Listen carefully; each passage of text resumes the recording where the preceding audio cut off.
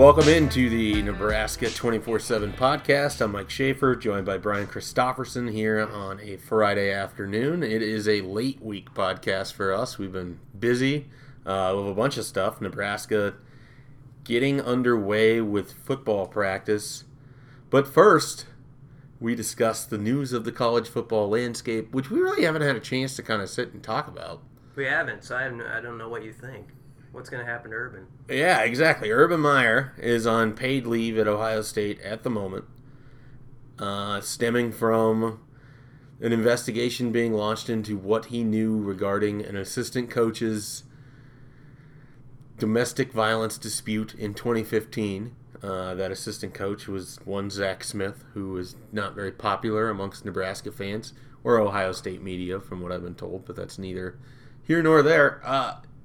As you watch the situation unfold on Wednesday, I'll just tell you where I was at with it. I didn't think that it would end in his removal as the coach, even for a paid leave sort of situation. And as of this moment, he hasn't been. Well, and I mean, like right now, Yeah. he's the paid leave thing. I didn't even think that would happen. Mm-hmm. And I don't know if it's because I'm so cynical or what, but this thing has really taken off. And it seems, it hasn't happened yet, but it seems like it's heading in the direction where Urban Meyer may have coached his last game for Ohio State. This is kind of a dangerous topic, but to just be candid, I think 5 years ago, nothing would have happened to him. I think the climate has changed on this particular issue, and the Me Too movement and all sorts of things where Ohio State's brass may very well want to keep him there and be looking for any possible way they can, but they know that doing so, think about the protests and stuff that would happen on that's a huge campus. It's like an empire if you ever visit Columbus, Ohio. I mean, whenever we pull up there to watch Nebraska play them, I'm like, geez, it feels like it. I mean, it's something else. It's hard to... You're going to the Coliseum in Rome? Yeah, in ancient Rome? It's like Rome. Yeah, it's like the college football's version of Rome. The longest rat maze to parking that you will ever find in your entire life. You have to go down like 4 blocks of streets just to get to a side street that you can't turn right on immediately. I think it would be an awesome town to go to college in. Yeah. I do. But I remember the first time Nebraska played a game there with Bo Pelini, we pulled up, and Nebraska had a legitimate shot to win that year. It was actually ahead, and then the wheels fell off with Braxton Miller. But I remember turning to my coworkers at the time and saying, they ain't winning at this place. Like, you looked up at that place, and you just felt like how intense it was going to be as you got out of your car. You're like, not happening tonight. Yeah, the Horseshoe, I think, is one of those places that if you're a college football fan, it has to be on your list of games you want to see a game there. You do. And if you're a Nebraska fan, the last couple opportunities weren't ones that you wanted to see. You'd like to see one where Nebraska makes a punt. But that, walking out of, for us, where we get to enter onto the end zone side, and then you come out and you get the full spectacle of the far end of the Horseshoe looking back at you, it was unbelievable. And this is in the fourth quarter of a game in which fans had already left because it was decided. It was by the time that I had gotten down there in 2016, and I was blown away. Mm-hmm. And I've been fortunate that I've been to a bunch of different stadiums, and you don't always anticipate, like, I don't know about you. I mean, you've been to far more stadiums than I have. You don't really expect you're going to see something that just hits you, and then sometimes you actually do. And that one was for me. The Horseshoe blows me out of the water way more than the Big House. And I really think the Big House is cool. It's a big part, it's a significant part of college football. But the Big House is like so spread out. It's actually low to the ground kind of. And so you actually don't see it till you're right up next to it. So it doesn't have that imposing way about it the Horseshoe does. And I think the Horseshoe's way louder because it's kind of more on top of you like Memorial Stadium. Whereas because the Big House is so spread out, I think it... And I know they've been criticized for being kind of a wine and cheese crowd at Michigan. I don't know if that's the case. But that's been out there, and it's just not as loud as Ohio State. Well, I don't know if you want to say that there when they're going to be packing those marshmallows with batteries and throwing them at your head as you're walking along the... I didn't say that. I've heard it said. It's like one of those things where you said I read in a magazine type of thing. It's kind of an out. Michigan fans in the state of Nebraska are pretty sensitive to the portrayal of their program. I don't know if you followed along, but they get after some of the radio shows up in Omaha. I see. Well, anyway, I think Urban Meyer's probably done there. That's wild. I mean, and 2 days ago, who would have thought we'd be saying that? And I mean, Ohio State's one of those schools where they're always going to be good, but should always be good. But they went for many years, where they were maybe a top 10, top 15 team, but they weren't like they are now, and they're with John Cooper was the coach and some of the guys. Urban Meyer and Nick Saban were in that one select category. It's kind of that Calipari category where they can just walk in anywhere, and it's like, I'm Urban Meyer. You'd probably like to come play football for me, right? And it's hard for a kid to pass that down, and to lose one of the two guys in college football who could do that. It's incredible. What I thought of when Meyer was placed on administrative leave is I immediately thought of 2011. Nebraska's entering the Big Ten. Ohio State has Luke Fickell as their interim coach. They're coming off of a strong year. Tressel is fired because of his role in the tattoo thing, which seems incredibly mundane compared to where Urban Meyer is at now 7 years later. And I think to myself, Nebraska is entering the Big Ten, coming off of a year in which it underachieved at the end of the season. By all accounts, should have been playing in a January bowl game, but blew it against Texas A&M and Oklahoma, or however you want to phrase that, and then didn't show up against Arizona. But there was a lot of, Washington. There was a lot of excitement about that 2011 season and about Nebraska and the Big Ten, and positioned itself, with maybe there's a changing of the guard with Ohio State and the change that they have coming.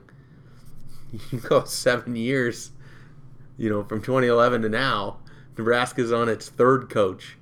Mm-hmm. And I don't know if this will even cause a blip in the radar of what Ohio State's capable of doing. They may drop off to a degree, but the road in the Big Ten still pretty much has to go through Columbus one way or the other. If you're a team in the East, you've still got to beat them to win the East.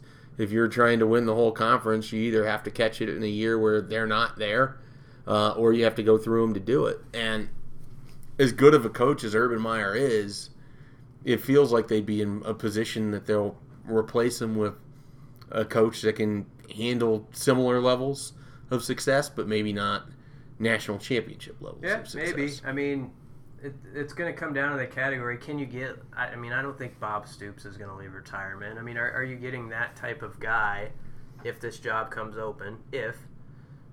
Or... Who would be on your short list? You're Ohio State. You're making that decision. I think they'd probably make a run at Stoops. Don't you think, right off the bat? Yeah. And I think he'd turn him down. Well, I don't think he'd take the job. And I don't even know if he'd be one of the first couple people I'd want to call. Who would you say? I think if you were doing this for assuming that Ryan Day coaches for the 2018 season, which I don't think you're going to hire a coach and put somebody in August, the first phone call I would make would be to Gary Patterson. Yeah, I was going to say him. I think, like, if you've got ever an opportunity to pull that guy away from a program at TCU that he doesn't need to leave for anything, he really doesn't have to leave. He has an opportunity to win there. He has an opportunity to win relatively big there. If he ever wanted to see what it was like on top of the world, this would be the chance. Yeah. And I think Ohio State has every single pitch that they could make, and he either says yes or he doesn't. But there's nobody else that I think is even close in that category that would leave their job that is at the level of Gary Patterson. And then after that, you're basically looking at, Tom Herman, but is he implicated by this stuff in 2015? And everything that happened before it? And also hasn't done it yet at Texas. And then Ryan Day has this enormous contract with Ohio State, but if they go 8-4, and that's not out of the realm of possibility. This Ohio State team is highly regarded because of Urban Meyer to a degree, because of the talent that his is assembled. But they don't have definite answer at quarterback yet, and that's kind of a big deal, especially with the way that Urban Meyer teams have had success in the past. So I could see where in a rough year in the East, they could drop to Michigan. They could drop to Michigan State. I mean, I don't think they're losing to Nebraska, but I could see them at 9-3. It wouldn't shock me. What about Mark D'Antonio? As a coach? That would be... He's had his own problems. Well, and that's just it. I mean... It's got to be somebody who's kind of got a squeaky clean. That's why I don't think they can take a wild card, and I think Ohio State's too buttoned up for somebody like Lane Kiffin. Yeah. Even if I don't think that, yeah. Even if Florida Atlantic just blows it out of the water this year. Jeff Brom, if he has a good year at Purdue, is going to be one of the hotter names. Yeah. I think you're right that Patterson's would be top of the list. Now, where it gets really tough if you're Ohio State is what if Ryan Day? They got talent all Clay Helton. Yeah, what if they go 11-1 or something, win the East, and they got to make that and all the players are like, you got to hire Ryan Day. You know how that goes. There's all this internal pressure, and maybe he ends up being great, but you've seen that happen where, people think, we got to hire this guy, and then he's not up for it. And then the question becomes, do you keep him around because you could keep most of that staff assembled, or do they all depart because they were essentially mercenaries trying to coach under the Urban Meyer brand? They didn't come there to go be Ryan Day's offensive coordinator or the fourth defensive coordinator on the staff, or you have Larry Johnson Sr., who's one of the most renowned defensive line coaches and recruiters in the entire country. He didn't go to work with Ryan Day. So, all of the trickle effects and what it means for recruiting and the Big Ten is so enormous. And that's all, happens, in the future, but you can't help but think about a lot of it. The only reason I said D'Antonio, and I don't think that's going to happen, but I feel like it would have been really interesting if Nebraska made a run at him a few years ago. Because I think I've always picked when they hired Riley. Mm-hmm. I always picked up on this idea that at Michigan State, he'd done so well building that thing up, and yet you're always just second fiddle to basketball. I mean, we've gone there for big games where Michigan State's ranked in the top 10, and it just doesn't feel like a football place, and he knows that. That's interesting. I don't think he has another move left in him, though. I don't either. I think he'll coach until he's done at Michigan State, and whenever that will be. The other name that would be kind of interesting is Mike Vrabel. If he goes and has a nice year at Tennessee and then Ohio State comes calling, would he turn that down? And he's somebody I think could keep some of that staff together because he has sort of been there and a connection to it a little bit. But aside from Patterson, what we're talking about are maybes. Guys who might be, and they're not going to be Urban, but just might get you to that top level. Patterson's the best pick, I think, of the names we've talked about. Yeah, well, we agree. So there, Gary Patterson, next coach at Ohio State. Next week we'll probably find out that he's Urban Meyer suspended 3 games or something. That'll probably already come out before we're done with this. It is possible, I suppose. Well, we should probably talk about Nebraska football as it's now 13 minutes into the podcast. So 13, all right. Nebraska. They started football today, on a Friday. The season has officially begun. We weren't there. Well, yeah, but we weren't allowed to be there, so it wasn't like we were just shirking our responsibilities and playing hooky on a Friday.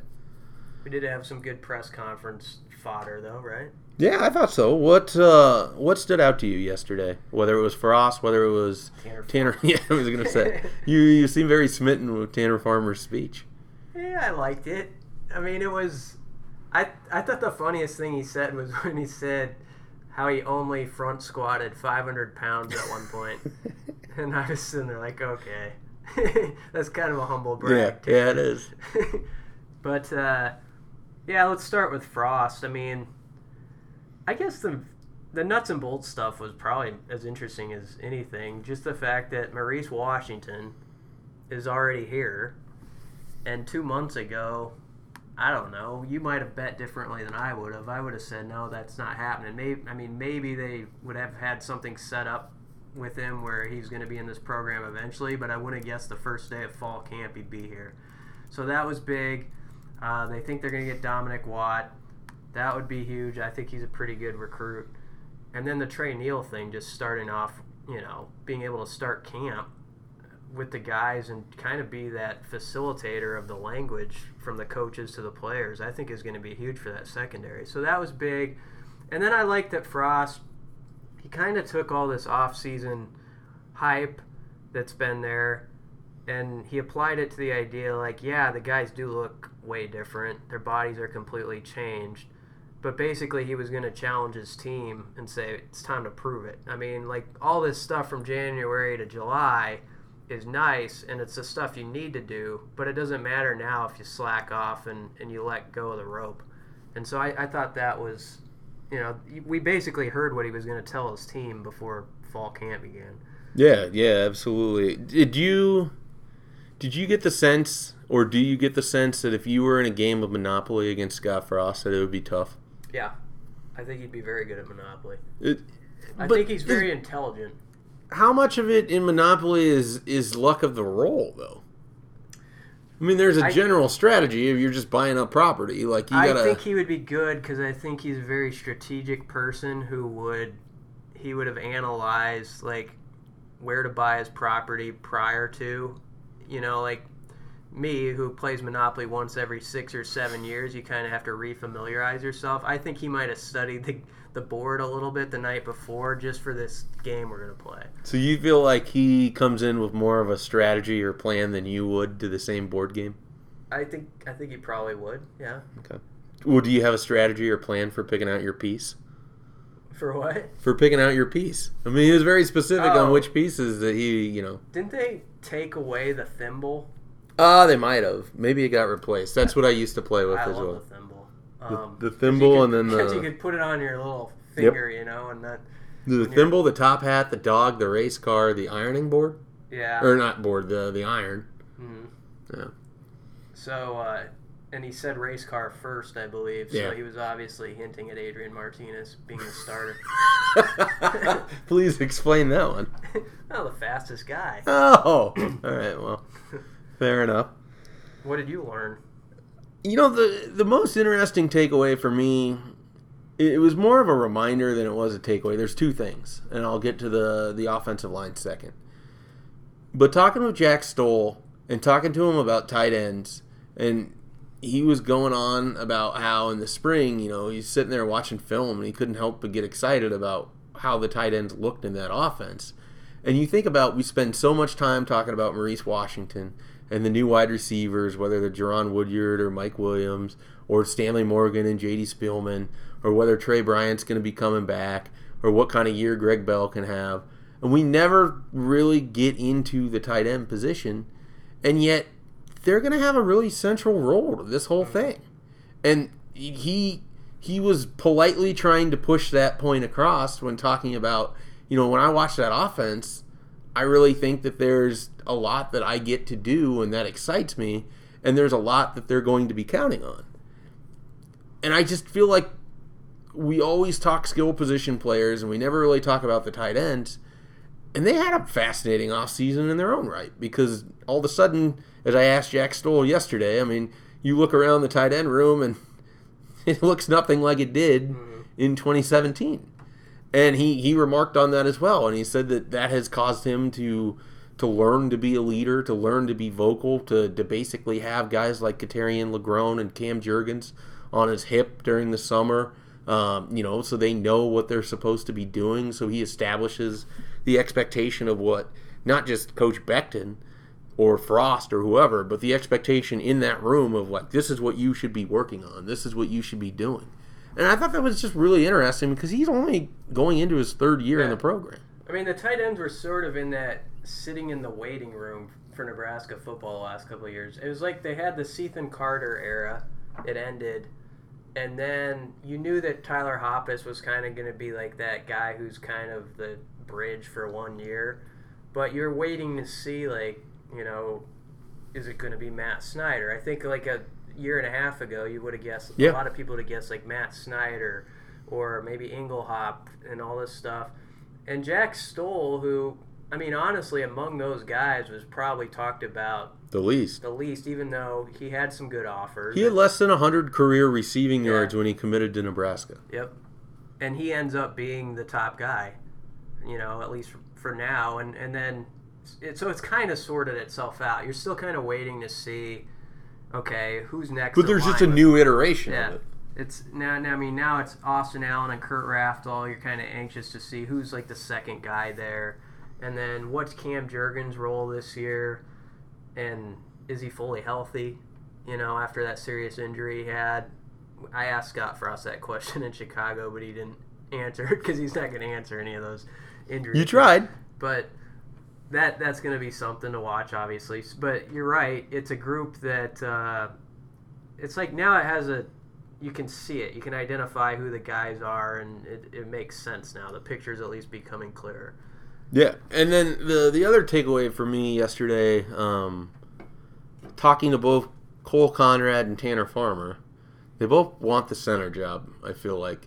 And not in a way that, they're going to be unhappy if they don't get it, but there's something about sort of being the guy in the middle of that line. And Farmer, who's been a starter for 2 years and will be a starter regardless, it's interesting. And Conrad was a little reflective about what went wrong for him and why he maybe underestimated the transition. I mean, he was a starting right tackle, and we always think, when we're discussing the game of football and offensive line, that tackle is so important and it's such a key position and everything else, that you think that it gets easier when it moves inside, and Conrad's like, no, it doesn't at all, because now all of a sudden you're in charge of, setting up these double teams, or you got to snap the ball and then get to this guy, or all of a sudden across from you is somebody that's 330 pounds and basically is the equivalent of 5'9" with the leverage that he creates, and you have to get underneath that to move it out of the way so your running back can go. And then you have to do it again 10 seconds later, maybe. And so he said he underestimated it to a degree, and he really felt it at the, he said he could sense it during fall practice, but it wasn't until the Arkansas State game where it really clicked to him, like, this is a whole new ball game. And he just never, I think, felt comfortable. He didn't say it in those words, but he sort of danced around that idea. He didn't feel comfortable in there. And so he went back and he watched the film, and he has a better mental picture as to what's going to happen. Whether he can physically translate everything, I don't know. Mm-hmm. But he had, he's another guy that had a good offseason in the weight room. And he's a senior, and he wants this. Like, you can tell that he wants this. And he wants it in twofold. He wants to be out there playing, but he also wants to, if he's not the starter, then he's providing depth and he's going to be ready to go. And they got a veteran offensive line. They sound like a veteran offensive line with those two guys, and Gerald Foster in Chicago. And then, you got two tackles that are young. But the interior of that line, what you're going to be depending on, they're vets. They're ready to go. They're ready to play. Maybe this is psychobabble, but I think Conrad and Farmer... A good name for the podcast, by the way. Psychobabble, that would be. Or a band. Yeah. I'd listen to that band, probably. Psychobabble. I think Conrad and Farmer... I like guys who can be reflective in a way where you can tell... Some guys will not self-critique themselves in a difficult way. They'll kind of get defensive about it, and I have to think it's tougher for those guys to get better. And I think when you talk to Farmer and Conrad, especially this year, it's what you're getting at with Conrad and what you were saying. He's somebody who can look in the mirror, and he knows probably that there were criticisms of him last year. And I think it's probably the type of guy who's actually, like, accepting of it. Instead of, like, getting defensive, it's more just like, okay, yeah, I see some of those weaknesses myself. And if you're that type of person, it usually helps you in everything. But I think it really helps football players, too, when they can be like that. Yeah, I totally agree. And again, it doesn't mean anything. I mean, that's always sort of the complications of days like the Big Ten Media Days or yesterday. None of what they said means anything. Like, it doesn't... They're not going to go put up more points on the board because of their conversations with us or in the press conference room or whatever. But it does give you a sort of window into what has transpired since December. Mm-hmm. And I think you and I talked about this a little bit in Chicago. I know I've written it or I've said it on other radio shows. a big thing to me is that a lot of these guys now sound like the coaches that they're playing for. And I think that's really important because if you're trying to transition to getting everybody on the same page and your veteran leaders are starting to sound like it, and then that's going to get to the next row of leaders and then to the young guys, and then when they become older guys, they're going to say, I mean, that's kind of the model. That's kind of what it has to be. And I'm not saying that it didn't happen that way in the Riley era, because there were guys that talked a little bit like Mike Riley or sounded a little bit, like the coaches that they played for. But I do think that's a good thing, and it's a good sign that they seem, and it's a lot easier to just be committed. You're coming off of a 4-8 year. Like, these guys want to go out with something. I don't know what it's going to be, but you can tell they want to go out with something. I don't, I'm not going to be the guy that stands in front of Tanner Farmer and says that's not going to happen. But I believe in that fire that they have and the determination. But again, they have to go out and do it. I think you were in the circle. I asked Farmer. It wasn't trying to be a tricky question, but it was kind of a question putting it on a tee for, like, your senior year. Is this kind of, setting the stage for other guys, kind of, building up the foundation of how it's supposed to be? And I think he saw right through that. Yeah.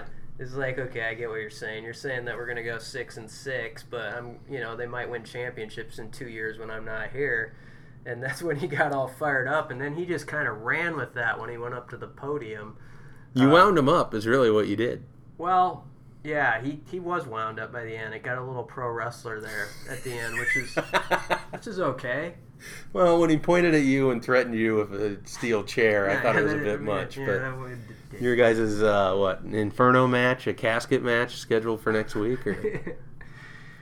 So, any other notable things from yesterday before we sort of transition into recruiting and the series that you've been working on?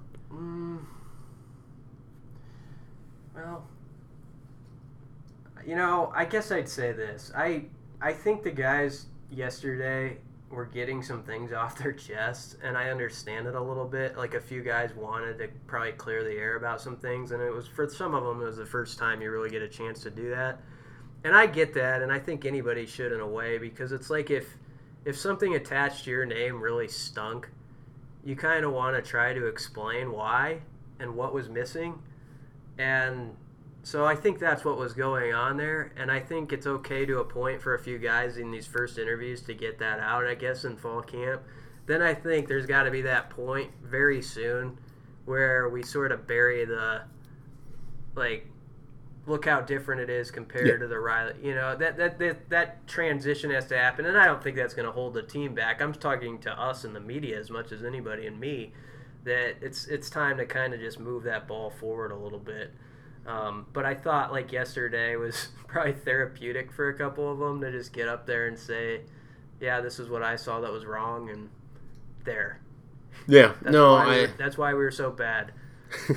I totally get where you're coming from with it. I kind of cringe a little bit that I don't think it really has a whole lot of value, because it's sort of like what Frost said about, he knows that these guys look better. He knows that they physically have gone out and performed well in the off season, but that doesn't account for anything. I mean, the thing with the strength coaches that we always get into is every time we talk up whoever the coach is. Right. I mean, we all said Mark Phillip was going to be so much better than James Dobson, and I don't know enough about it to know if it's good or bad. I will say this. It can come down to a very simplistic thing. They're moving more weight, and last year you were watching a team that just couldn't move weight. Like, in the games, you could tell these guys were weak a little bit compared to who they're playing. And I think Frost and the staff, Zach Duvall, looked at them and they said, in this league, you got to be able to, you got to be able to squat this much. You got to be able to bench this much, because otherwise you're not going to be able to move a Michigan defensive tackle.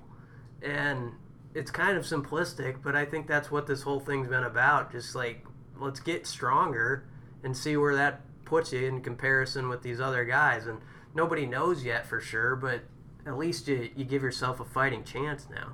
Yeah, absolutely. So one of the things we have going on the site right now is we have, and I don't know when this podcast is going to run. And so if you don't listen to it until Saturday, you're out of luck. Hopefully you would have saw the 7,000 tweets about it. We have a deal going. You can get 5 months of VIP for the price of one. That's $9.95 for 5 months. You're not going to get a better deal in the Frost era. You're not going to get as many months at any point in time, I would imagine, in this era as well. So if that's something you want to take advantage of and you happen to catch this podcast before the end of that offer tonight at about 11 o'clock, then jump on it.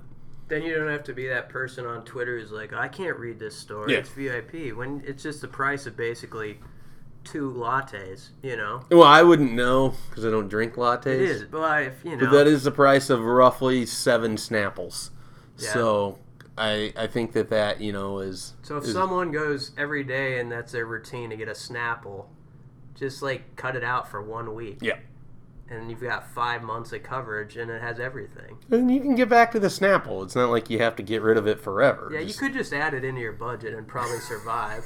I mean, is $10 at the end of your life going to make or break you? Probably no. No, probably not. But one of the things that I think is great going on with what we have right now, you've been working on this. This is something you wanted to work on for a while, and you've kind of been putting together in the background in terms of talking with these coaches. Walk me through a little bit what it is like to try to piece together as frenetic of a week as it was after they beat USF. By a touchdown. Nebraska has fired Mike Riley that Saturday. Everybody sort of has a feeling as to where this might head, but they're playing for a national championship. They're playing for a conference championship against Memphis. And these coaches, I mean, you obviously weren't there that week, but you've talked with these coaches. I mean, trying to put together the timeline of all of this and then also be able to portray the picture of what that week was like. I mean, was it difficult to do that a little bit, or how did that all go? Well, the staff makes it easy because when you interview the guys we interviewed, I don't know, probably 8 to 10 people that are involved with Nebraska football now that were on that UCF staff. And it was a difficult situation, but what made it easier for them was really the unbelievable part of the story that the head coach would include everybody in this decision process. And I know that you can be snarky and say, when you ask the question, why would an entire staff follow Frost from Orlando to Lincoln? And a quick answer is, well, they got raises that doubled their salary. I get that part of it. But one, Frost did not have to bring everybody. And I don't know. I just don't think I don't think some of those guys like Sean Beckton and Travis Fisher might have made that move if they didn't just have an incredible amount of trust in Frost that was gained in just under 24 months. Yeah. I don't know if this quote made it into your stories. I can't remember for sure. But when reading through the transcripts that you had sent over, Javon DeWitt talked about how coaching at a mega program was never necessarily a goal of his. Yep. It was more about coaching at a place where he wanted to be. And I think that's really kind of telling because, when people say, well, yeah, they all got raises or they all got this. I mean, this is a guy whose family stayed in Florida when he went to work at West Point. This was a guy whose family, I think, probably prefers the Florida area, even if he had other great opportunities. I mean, it's hard to just uproot people from what they know and take them to somewhere they've never been.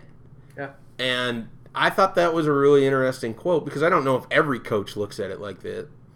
But just for a guy to basically say, you know what, Scott Frost might be a rocket and Nebraska might be a blue blood program, but what makes this whole thing work for me is the way that he manages people and the people that I get to work with. Yeah, and I set him up to go with the rocket thing. I mean, I asked the question. That's how the question was phrased. It was like a couple of the guys said, which they did, that they thought Scott Frost was, soaring in the profession. Why the heck would you not, attach yourself to that? And that's what was interesting is he didn't take the premise of that question. He actually said, no, it was in a way, it's just simple. It's about happiness. It's about life happiness and like going to work each day and enjoying what you do. And that's what they all sound like. And I know this is the fluff time of year and we're all pumping up Scott Frost and all that. But I actually do think that staff like is kind of they're just a family really. They have this sort of connection where they all feel like their voice can be heard. More of that's going to come out through the series that goes through this weekend.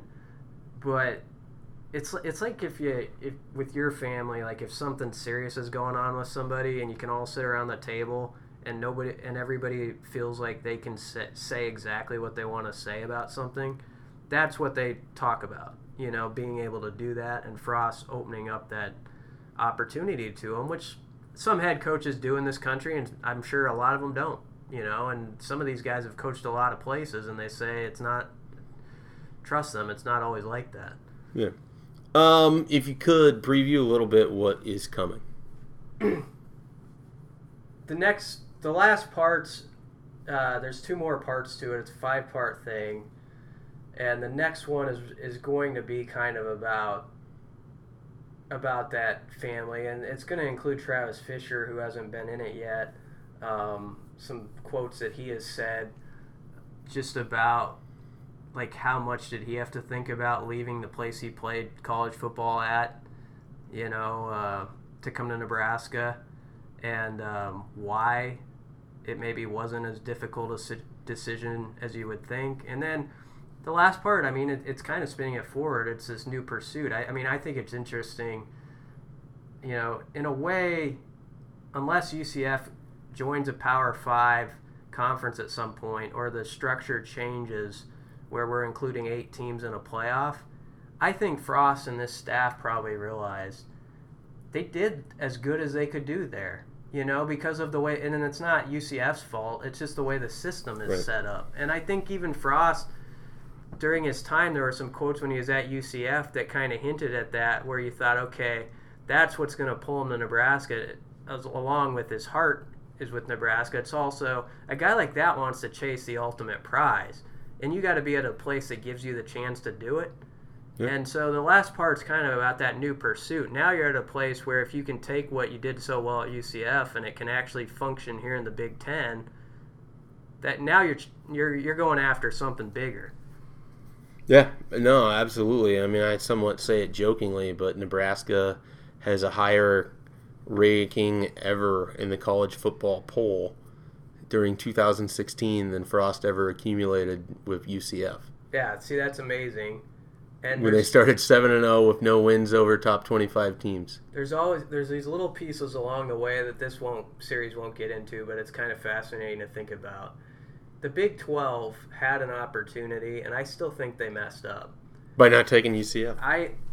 Anybody who kind of studied UCF, even though they were at a bad place at that time, know that I think their enrollment is like greater than any school in the country almost. It might be the top school as far as enrollment.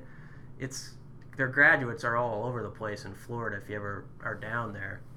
But they could have added UCF and had a very dynamic team, and let's say they did, that completely changes the equation. I don't know that Frost and the staff ever leave there, because they're in a conference where they can win it. And if the playoff structure were 8 teams right now instead of 4, and last year UCF had got a shot, as an 8 seed or something, maybe those guys think, what, we can keep doing this, and every couple of years we'll get a shot just like this.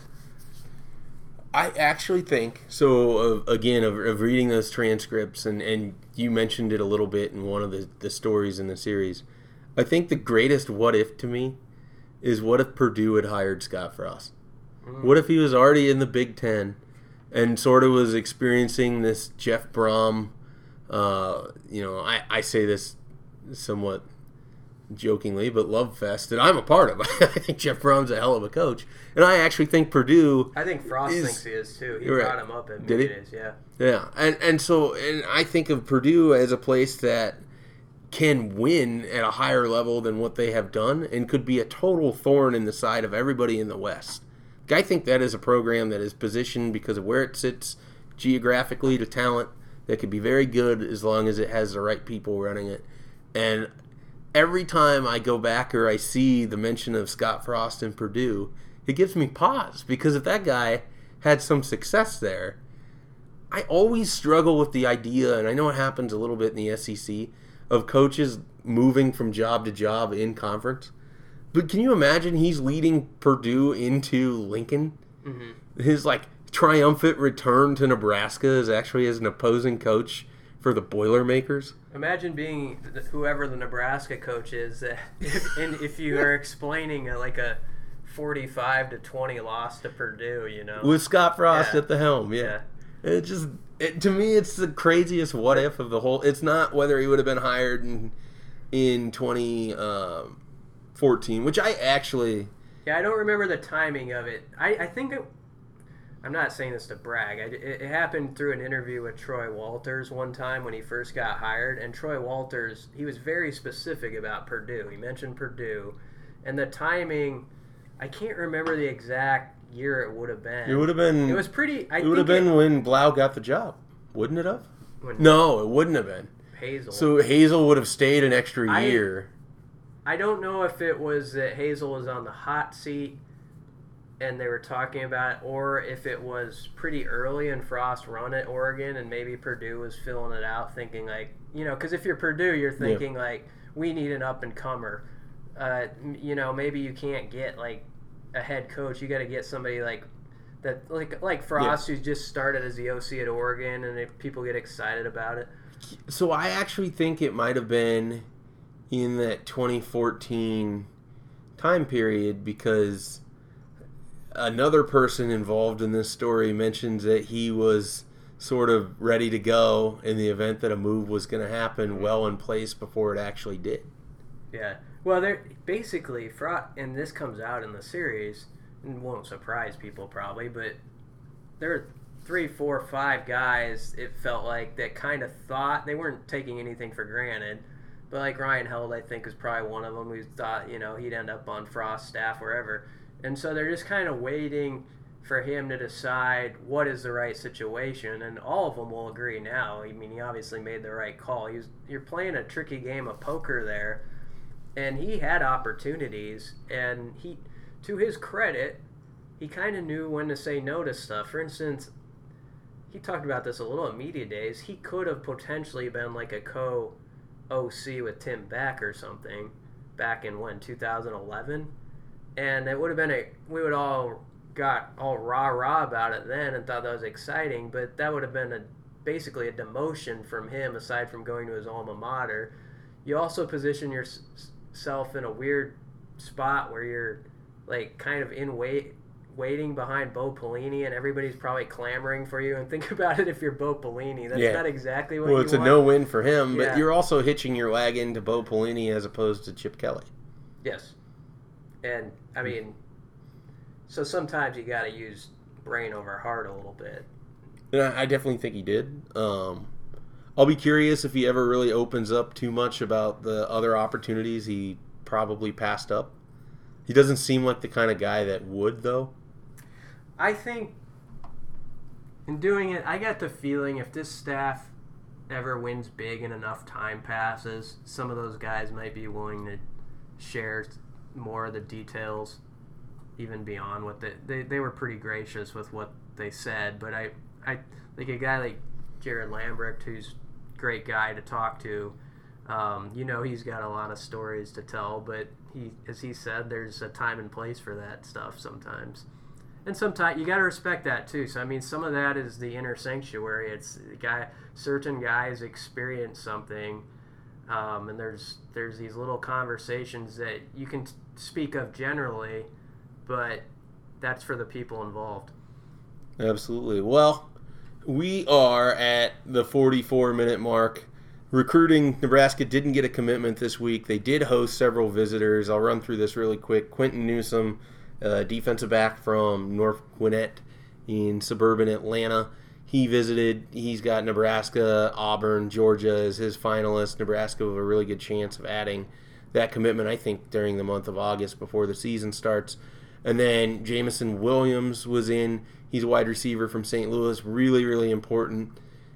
Ohio State's his big team, and so this is a wide open opportunity for Nebraska. I know he had a really good visit. I know that he is at the top of the wide receiver board for Nebraska, and I think that by the time he visits for the Purdue game, if the offense plays out the way that I think it does, Nebraska is going to be a very appealing team for him, with everything going on at Ohio State in one regard, but also just the way that Jameson Williams wants to play. He wants to be J.D. Spielman. And you have the opportunity in offense that I think is really going to highlight that. So Jameson Williams, certainly someone to keep an eye on. He's in the top 247 in the country. Coming out of St. Louis, obviously a big area. You get him around Trey Bryant, that can help out a little bit too. And then the other big visit, maybe the biggest of all of them, because of what came out of it in terms of the conversation, Chris Hickman visited Nebraska unofficially for the first time since April. And he was there with several family members. The visit went really well, I'm told, from several different people involved with the visit and heard about the visit. Nebraska is positioned a lot better for Chris Hickman now than they were a while ago.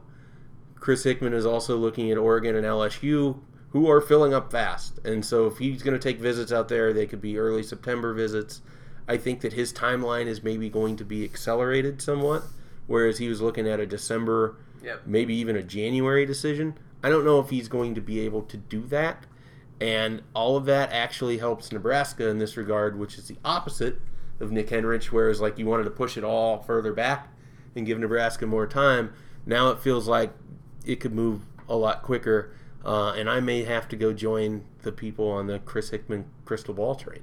Oh, so teaser. How's that for a nugget? That is a nugget. But that was basically the week in recruiting. He can play offense or defense. Yeah, I think he's a tight end for Nebraska. I mean, they'll tell him that he can play defense, and I think they would let him play defense, but I think ideally he's a tight end, and he's someone you get in the Duvall program, and you build him up a little bit from his 200-pound frame to about 240.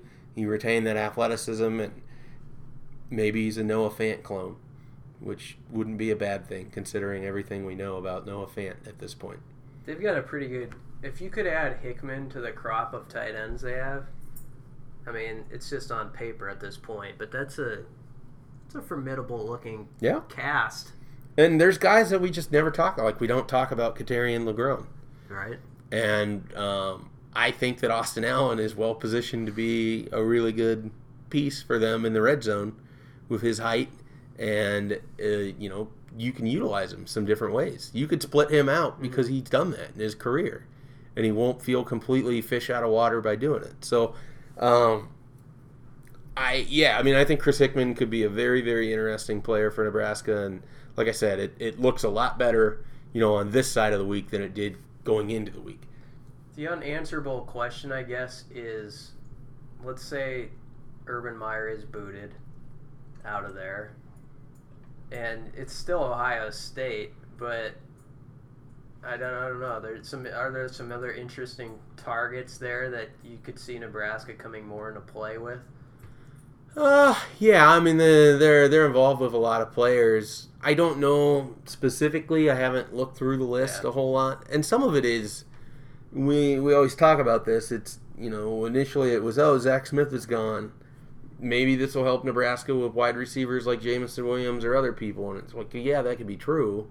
Or maybe they turn around and hire a significantly better wide receivers coach. Which they and will. All of a sudden it's, a bigger issue because they have someone who's legitimate as that position coach. So it's, if Urban Meyer goes, but then Gary Patterson is their new head coach in December. Is probably going to happen. Exactly. We've made that decision. Then I don't think the drop off will be too big. Does that kind of? It's a different sort of. I mean, Gary Patterson. They're just a monster. They're going to be a monster, and it's just a matter of who gets to sit in the catbird seat to run the monster. I just want, unless it's somebody that, not to go back to the first topic, but unless it's somebody that's just kind of a first time guy, which I can't see Ohio State taking that big a gamble. Yeah. And even, Ryan Day, I think you have to kind of go 11-1 and win the Big Ten. He's got to. I would have to think he has to get him to a playoff. Really? Don't you think? Even if they won the Big Ten, but they don't get into the playoff because there's only 4 teams and the SEC gets to have 2 because it's contractually obligated that they're playing in the toughest conference in the history of football, so they get to have 2? Some of that was just ad-libbed? Yeah, that's not all factual, is it? No, it's not. I don't know. There's some opinion in there.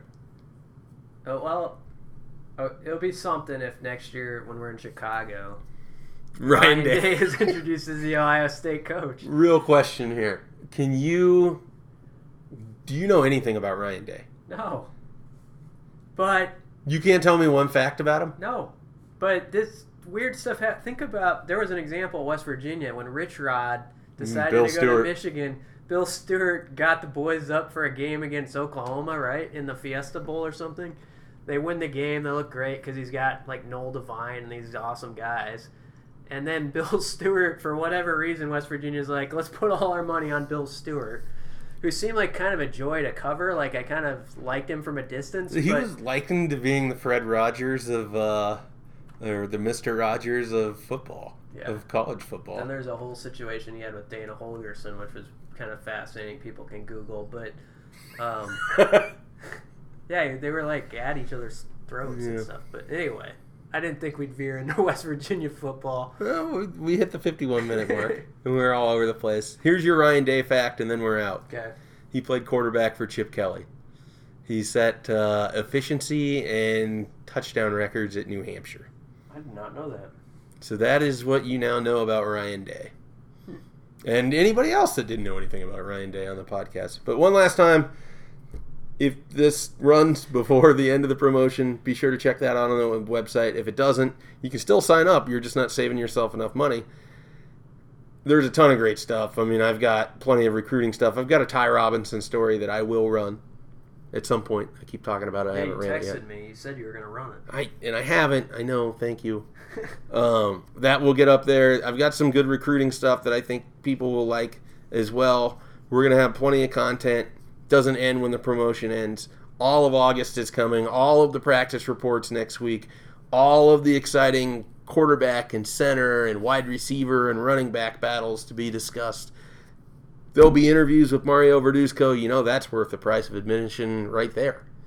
So all of that's going to be on the site. Some of it free, some of it VIP. Why don't you let yourself see everything? Be sure to sign up today at Nebraska 24/7.